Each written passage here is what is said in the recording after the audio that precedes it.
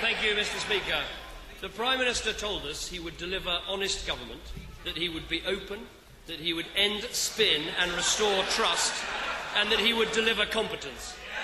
After the events of the last few days, can he honestly stand there and say that all over again? Mr. Speaker, all of us in all sides of this House have an interest in integrity in the funding of political parties. The Prime Minister is wrong. This is not the exclusive competence of the Electoral Commission, and I'm asking him a simple question. If he thinks something unlawful has taken place, doesn't he have a duty to call in the police himself? Mr. Speaker, under every convention, we report the matter to the Electoral Commission. The Electoral Commission was set up under a law that we passed with support from the other parties in this House. The Electoral Commission will make its decision as to whether this is a matter for the police, and we will cooperate in any way possible with either the Electoral Commission or the police or both. The public will see the Prime Minister just wriggling. That is the facts of it. Now, Order. The right honourable gentleman will be heard. Young gentleman. Thank you, Mr. Speaker. Mr. Skinner, be quiet. You know better. And order. The honourable gentleman's out of order and he knows it. Order. I can hear. The honourable gentleman, the right honourable gentleman. Mr. Speaker.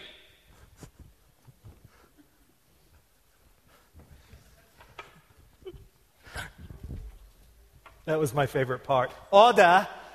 There will be order. Do you know what that is? Oh, I can't wait to tell you. This is great. What you just saw, every Wednesday at noon, Britain's Prime Minister comes to the House of Commons for 30 minutes of Q&A. It's called Questions to the Prime Minister. It's been going on for centuries in British history, but in 1961, it became a fixed event, fixed first bi-weekly for 15 minutes, and then in 97, Tony Blair changed it to week. Why do I know this kind of stuff? Because I just do. For half hour every Wednesday, there's this questions to the Prime Minister, for purposes of communication and accountability. But thanks to C-SPAN, questions to the Prime Minister has pretty much morphed this into Britain's political version of Gladiator. And that's what goes on. And it takes a quick wit and a razor-sharp tongue to withstand the weekly grilling from the opposition party. Because, you see, the Prime Minister receives no list of questions ahead of time. Walks into this 30 minutes of Q&A cold, not knowing what the opposition party is going to ask. So he just simply takes to the podium. You saw that there. Gordon Brown saw that. You saw that notebook stuffed full of notes and facts and figures with information that he thinks he might be taken to task on. And this element of surprise is intentionally designed to knock the Prime Minister off guard. And each party is under tremendous political pressure to get the better of their political opponent. And the gallery, it's called the Strangers Gallery. Tickets are sold out every week to watch this this kind of political, World Wrestling Federation event take place there in the halls of Parliament. And the British press calls this 30 minutes one of the most watched TV spots of the week. Questions to the Prime Minister. Now, call me a wimpy Midwesterner, if you will. But I don't think I can endure that kind of cross-examination. I mean, I'm watching this, and, it's like, my goodness, where is this going? Nowhere. It's going absolutely nowhere. In fact, nobody's going to change their minds. It's just 30 minutes of ranting and venting and vocalizing and criticizing, and it's kind of just for sport, I guess. That's just kind of what it looks like to me. But of course, this is democracy at work, and I get that. And I get that this kind of political clash is much better held in a government building by double-breasted suits holding fountain pens as opposed to a battlefield occupied by Kevlar-vested soldiers brandishing M16 assault rifles. I get that. Totally. That said, can you imagine a church where every 7 days the senior minister had to take questions from irate church members of the opposition party?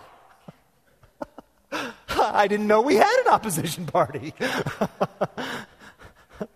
And by the way, the elders are meeting with the church family after second service for an hour of communication and prayer. Don't anybody get any ideas, okay? Right?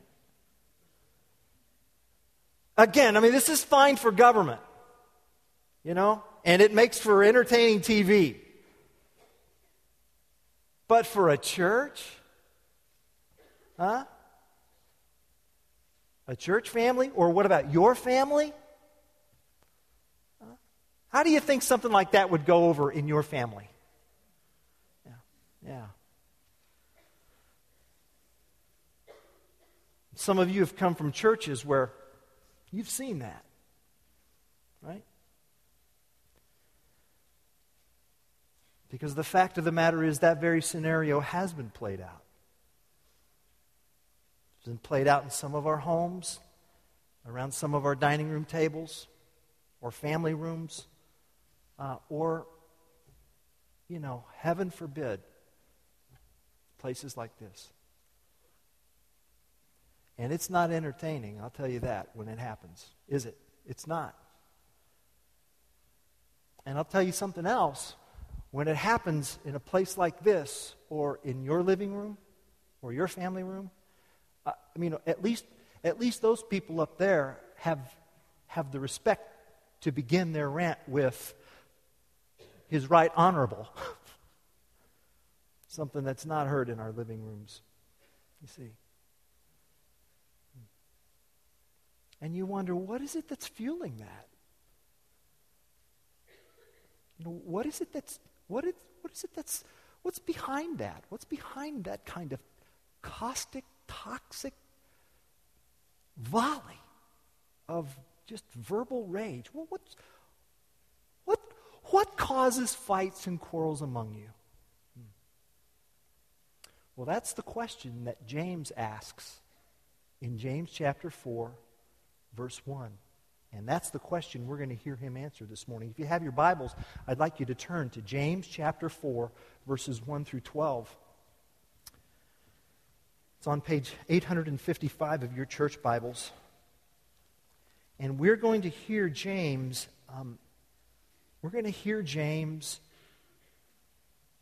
respond to this very question. He asks the question, and then he answers the question, because he's talking to Christians where there's fighting and quarreling. And here's where we're going this morning. You know, when there are fights and quarrels,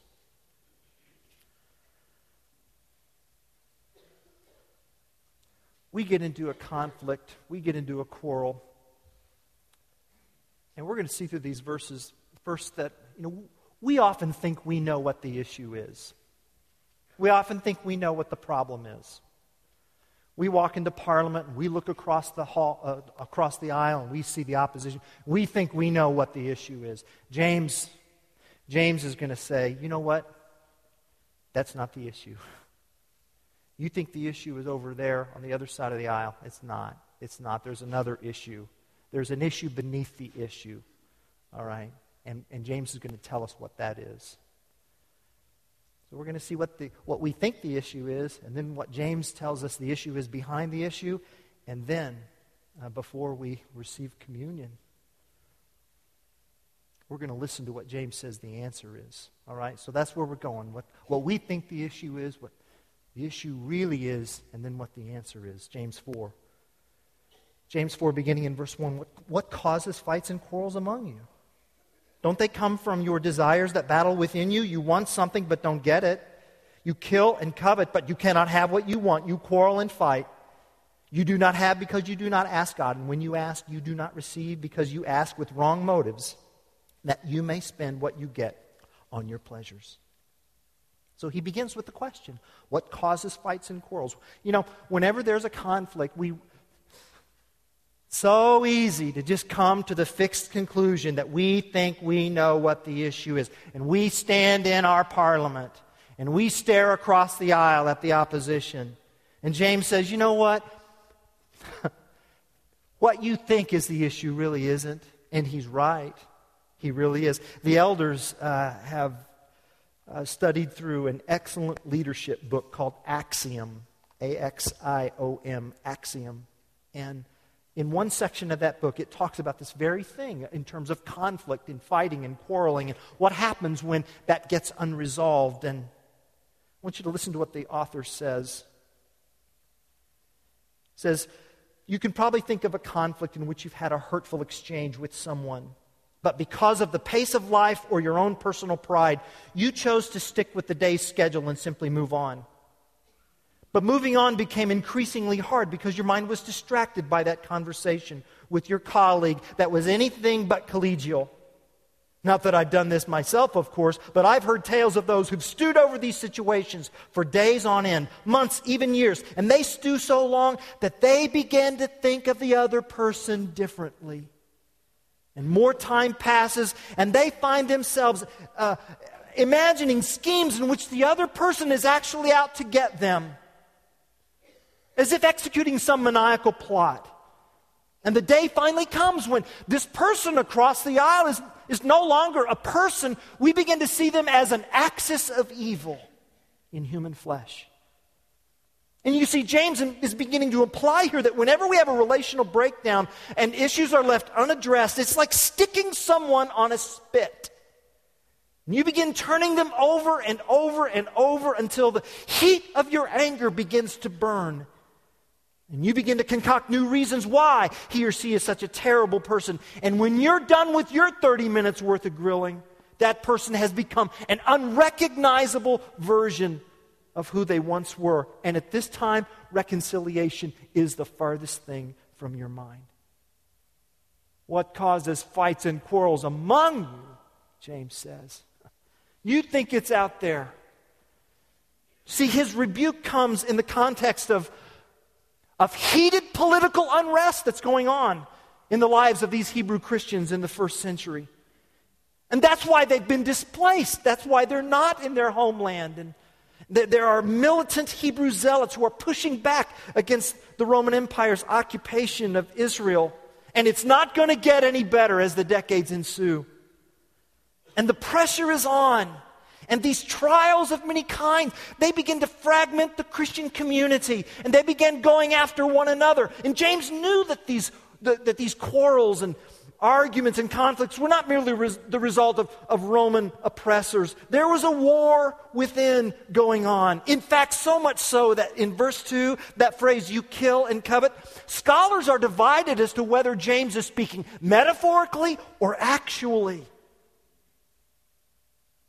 And yet killing and coveting and quarreling and fighting are symptoms of a deeper, darker war that's going on. And in a real sense, James is saying, you think the enemy is out there. You think it's over on the other side of the aisle, but it's not. It's not. Your quarrel is not with Rome. Your quarrel is within your fleshly and divided hearts. And the world which tempted Jesus is now tempting you. And you may blame it on your rival, but the truth of the matter is that before you've launched your full-scale assault on them, you've engaged in a pre-war between the desires that battle within. That's why James has been talking in chapter 3 about the dangers of harboring bitter envy and selfish ambition in your hearts. Chapter 3, verse 14.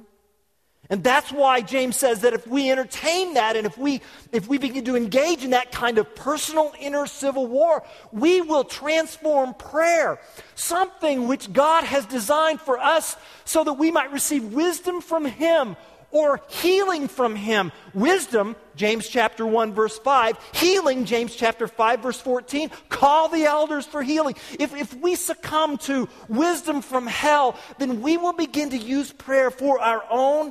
We'll leverage it for our own self-centered, selfish ways. So the problem really isn't the person. The problem is the envious and covetous, selfish pleasures going on in my heart. And James says that if peace from heaven does not rule in our hearts and lives, then by default, peace from hell will take over. Peace from hell will take over, and that's no peace. So what is it that's fueling that? What is it that's fueling that? This peace from hell. What is it that's fueling that in your heart today? What are the things that you find yourself coveting that you just got to having a hard time letting go of? I've told you before. I'll confess. I'm a recovering elder brother in the parable of the lost son. I love my righteousness. I love it. I like to flirt with it. I like to date it. I like to court it. I love my righteousness. See? It's a needy mistress. It's a needy mistress. You say, that's a pretty graphic way to put it, but that's what James does. See, that's how he puts it. And that's how he identifies really what the issue is beneath the issue. See, we think we know what the issue is, the other person on the other side of the aisle. And James says, no, that's not the issue. Let me tell you what the issue is. James chapter 4, verse 4. Do you see it there? You see the word that he uses? James chapter 4, verse 4, it's really just one word. The New Testament comes to us by way of the Greek language. And in the original, James chapter 4, verse 4 simply begins with adulteresses. Adulteresses. Adulteresses. James calls his congregation adulteresses. I've been here almost 21 years. I've never called you adulteresses. Huh? I mean, at least not before the offering.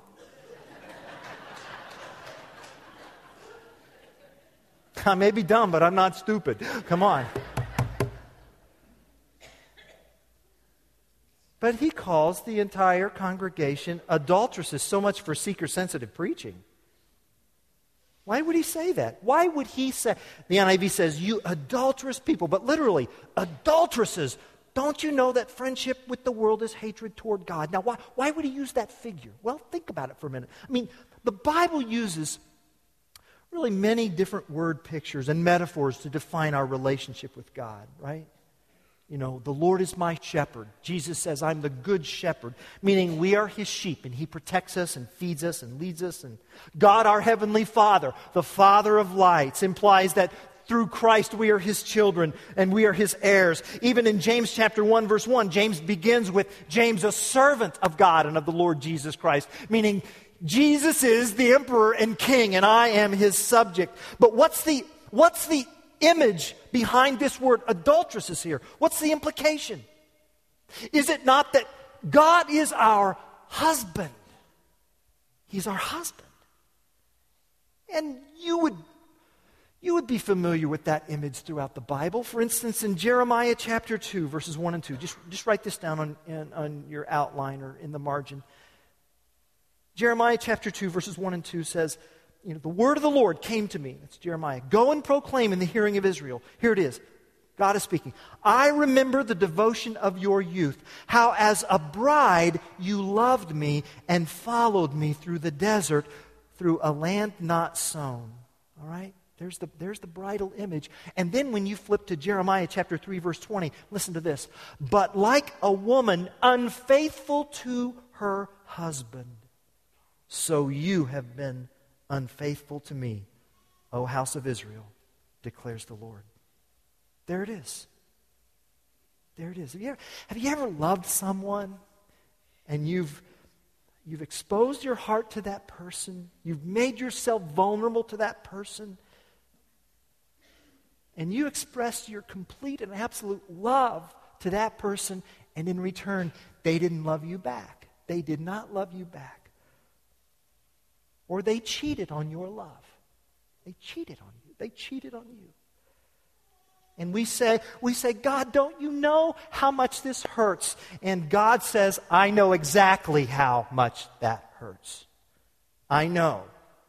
James says here that the conflict and the quarrels and the infighting, especially that which involves selfishness and materialism and wrong motives, you think it's about the other person. It's not. It's not. It's you and God. You have broken faith with your betrothed. You're cheating on God. You've become friends with the world. And that word friends in James chapter 4, verse 4, don't you know that friendship with the world and anyone who chooses to be a friend of the world, we use the word friend in our culture so casually. It's just a casual thing. But in the ancients, friendship was about alliance and loyalty. Alliance and loyalty. What causes fights and quarrels? James says, you have chosen to ally yourself and be loyal to the world. To the world. What does he mean by that, world? He's not talking about the planet. He's talking about a system that is bent against the purposes and plans of God.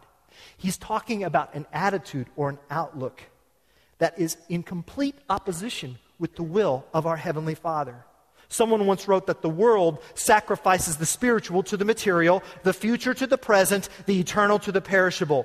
The world is a flood of darkness, prejudice, and selfishness. And sometimes the world is right in your face, and other times it's sneaky. Sometimes it's brash, and at other times it's sly.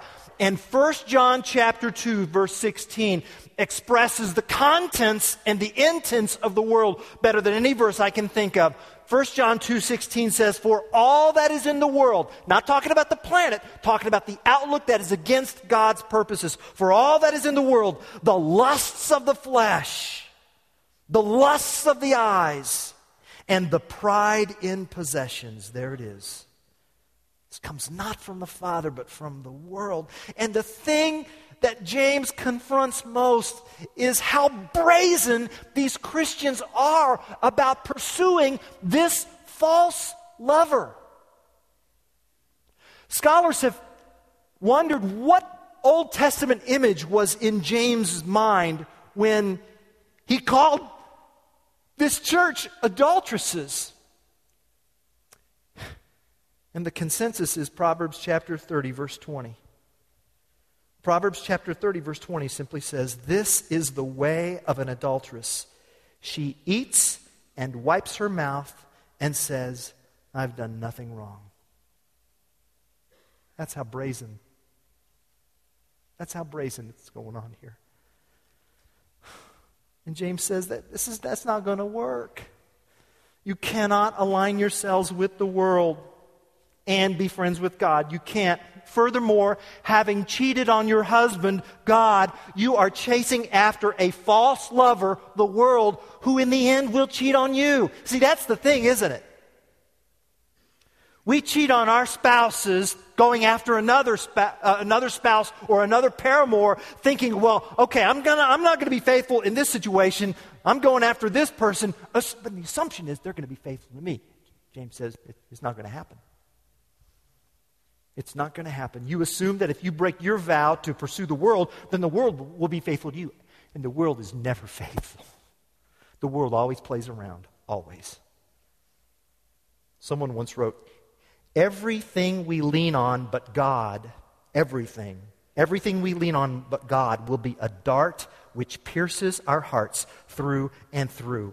Only those who lean on Christ will live the highest, choicest, safest, sweetest life.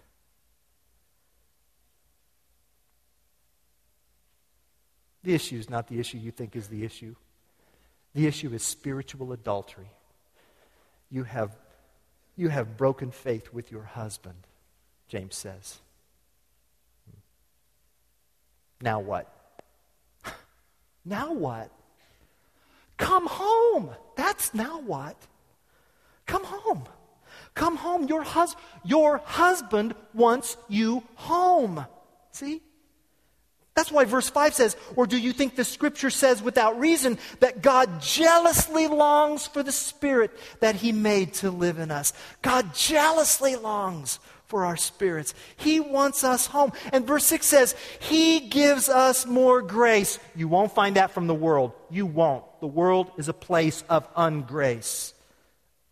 But your husband will give you what the world can never, ever give you. But you've got to come home. You will never find someone who will love you as deeply. You will never find someone who is as capable as loving you as deeply as Jesus. Because you see, Christianity is not parliament. Christianity is not a business relationship. It's not knuckling under to God. It's falling in love with Jesus. And when we fall in love, oh, don't you remember falling in love? You start singing these love songs that have these syrupy, cosmic lyrics. I mean, when Sarah and I were in college, we sang a duet together, and Olivia Newton-John, suddenly, she walks in, and suddenly I'm a hero. I'm taken in, my hopes begin to rise. Look at me. I'm not done yet. This gets better. Listen. Look at me, can't you tell I'd be so thrilled to see the message in your eyes? You make it seem I'm so close to my dream, and then suddenly it's all there. Suddenly the wheels are in motion, and I like that part. Good.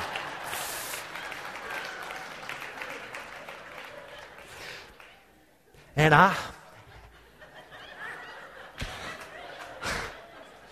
maybe we should have taken the offering first, John. I just think about that.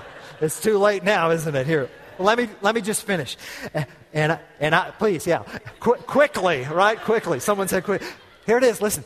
And I'm ready to sail any ocean. When you're in love, you start babbling like that.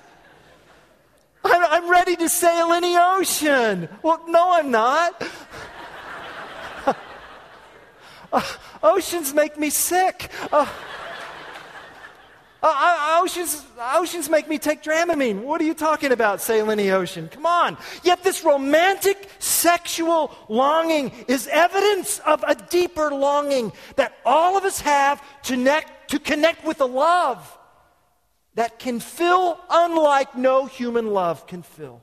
See, the truth is, we really do want someone who is ready to sail the ocean for us. And we really do want someone who is thrilled to see us. And this person is God the Son, Jesus Christ, who being in very nature God did not consider equality with God something to be grasped, but made himself nothing. He sailed the ocean. He took on the nature of a servant. He entered our dimension. He put on flesh. And he put himself on a spit for us. Grilled on that Roman cross to the point of death to free us from the bondage of pursuing false lovers, because he is the true and faithful husband, church family. Only one person can say, I'm ready to sail any ocean, because he has. Jesus has. And he loves us more than these weak pretenders, these counterfeit suitors, these idols. And just as any faithful husband would jealously protect the sacred intimacy with his spouse, James says that God jealously longs for the Spirit that he made to live in us. You are never going to find someone who is capable of loving you as deeply as Jesus. Ever. So what are you wasting your time ranting and raving with this opponent on the other side, expecting them to give you what they can't give you?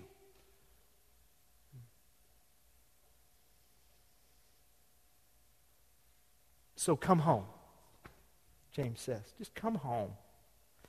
Your husband wants you home. Did you get this? Spiritual adultery is not just some trip to a pagan temple where we offer a sacrifice to an idol. I mean, here James says that spiritual adultery is a divisive, factious, covetous, bitter, I want my way or else self-centeredness, where we grip tightly to this idol of this heart, this other lover, this same time next year paramour. James says to Christians then and now, your fights come from flirting with a false lover who will never love you as faithfully as Jesus has or will. Your husband wants you home. Come home. Come home, please. And that's what verses 7 through 10 are about.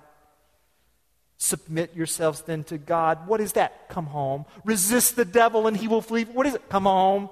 Come near to God and he will come near to you. Come home. Wash your hands, you sinner. Purify your hearts, you double-minded. Grieve, mourn, wail. Come home. Change your laughter to mourning and your joy to gloom. Come home. Humble yourselves before the Lord and he will lift you up. Honey, come home, Jesus says. Come home. Because someone loves you more than life itself. More than his life. And when you're in love with someone, aren't you happy to please them? Really? See, Christianity is not Parliament. It's your husband. It's not something we show up every week to be grilled by a God for 30 minutes who wonders why we're not measuring up. The gospel is the story of God covering his naked enemies and bringing them to the wedding feast and then marrying them rather than crushing them. There it is. And so the Christian sees obedience to God not in terms of law, but in romantic terms. Oh, my husband hates lying. My husband gets excited about truth and passion, and I can't, I want to see the pleasure on my husband's face, and so I want to run to those things. Love is the most powerful appeal to obedience. Why should we not lie or steal or commit adultery or not be selfish and proud? Because if we do, I break my husband's heart. And why would I want to do that? See, to the degree that you can take that truth into your heart, you will receive the power not to sin. Jesus loves us. How can we give our heart to anyone else? How can we give our heart to anyone else? He gives us more grace. The world will never give that, ever, ever. Your husband wants you home.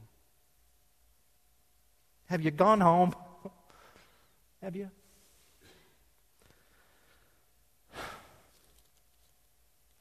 Well, we need to do some business with the Lord over this here. And, I just want to ask you some personal questions as we prepare for some time with God through communion. Questions like this. Am I the kind of person who craves power and control? Do I find myself envious of the successes of others? Do I want to win arguments at all costs? Or am I content to find truth and grace and peace and justice and love? What is it? Am I seeking power? Am I seeking my own pleasures? In terms of my attitude toward others, who am I sleeping with other than God? Am I able to see a connection between my relationship with people and my relationship with God? Because I'll tell you something. How do I know if I've come home? You know how you know if you've come home? You start treating other people better. Verses 11 and 12. James says, brothers, don't slander one another. Anyone who speaks against his brother and judges against him speaks against the law and judges it. See, when the slander's gone and the gossiping's gone and the bitterness is gone, see, that's evidence that you've gone home. Have you? Have you? Paul says in Romans chapter 12, verse 18, if it is possible, as far as it depends on you, live at peace with everyone. Live at peace because we're married to a peacemaker who on the cross, Jesus got naked for me. And he suffered to the point of death. And he absorbed the worst that this world's evil system could give him. And he rose from death to prove that it cannot overpower him. To prove that he's the king, the faithful husband. Oh, church family, your husband wants you to come home. Come home.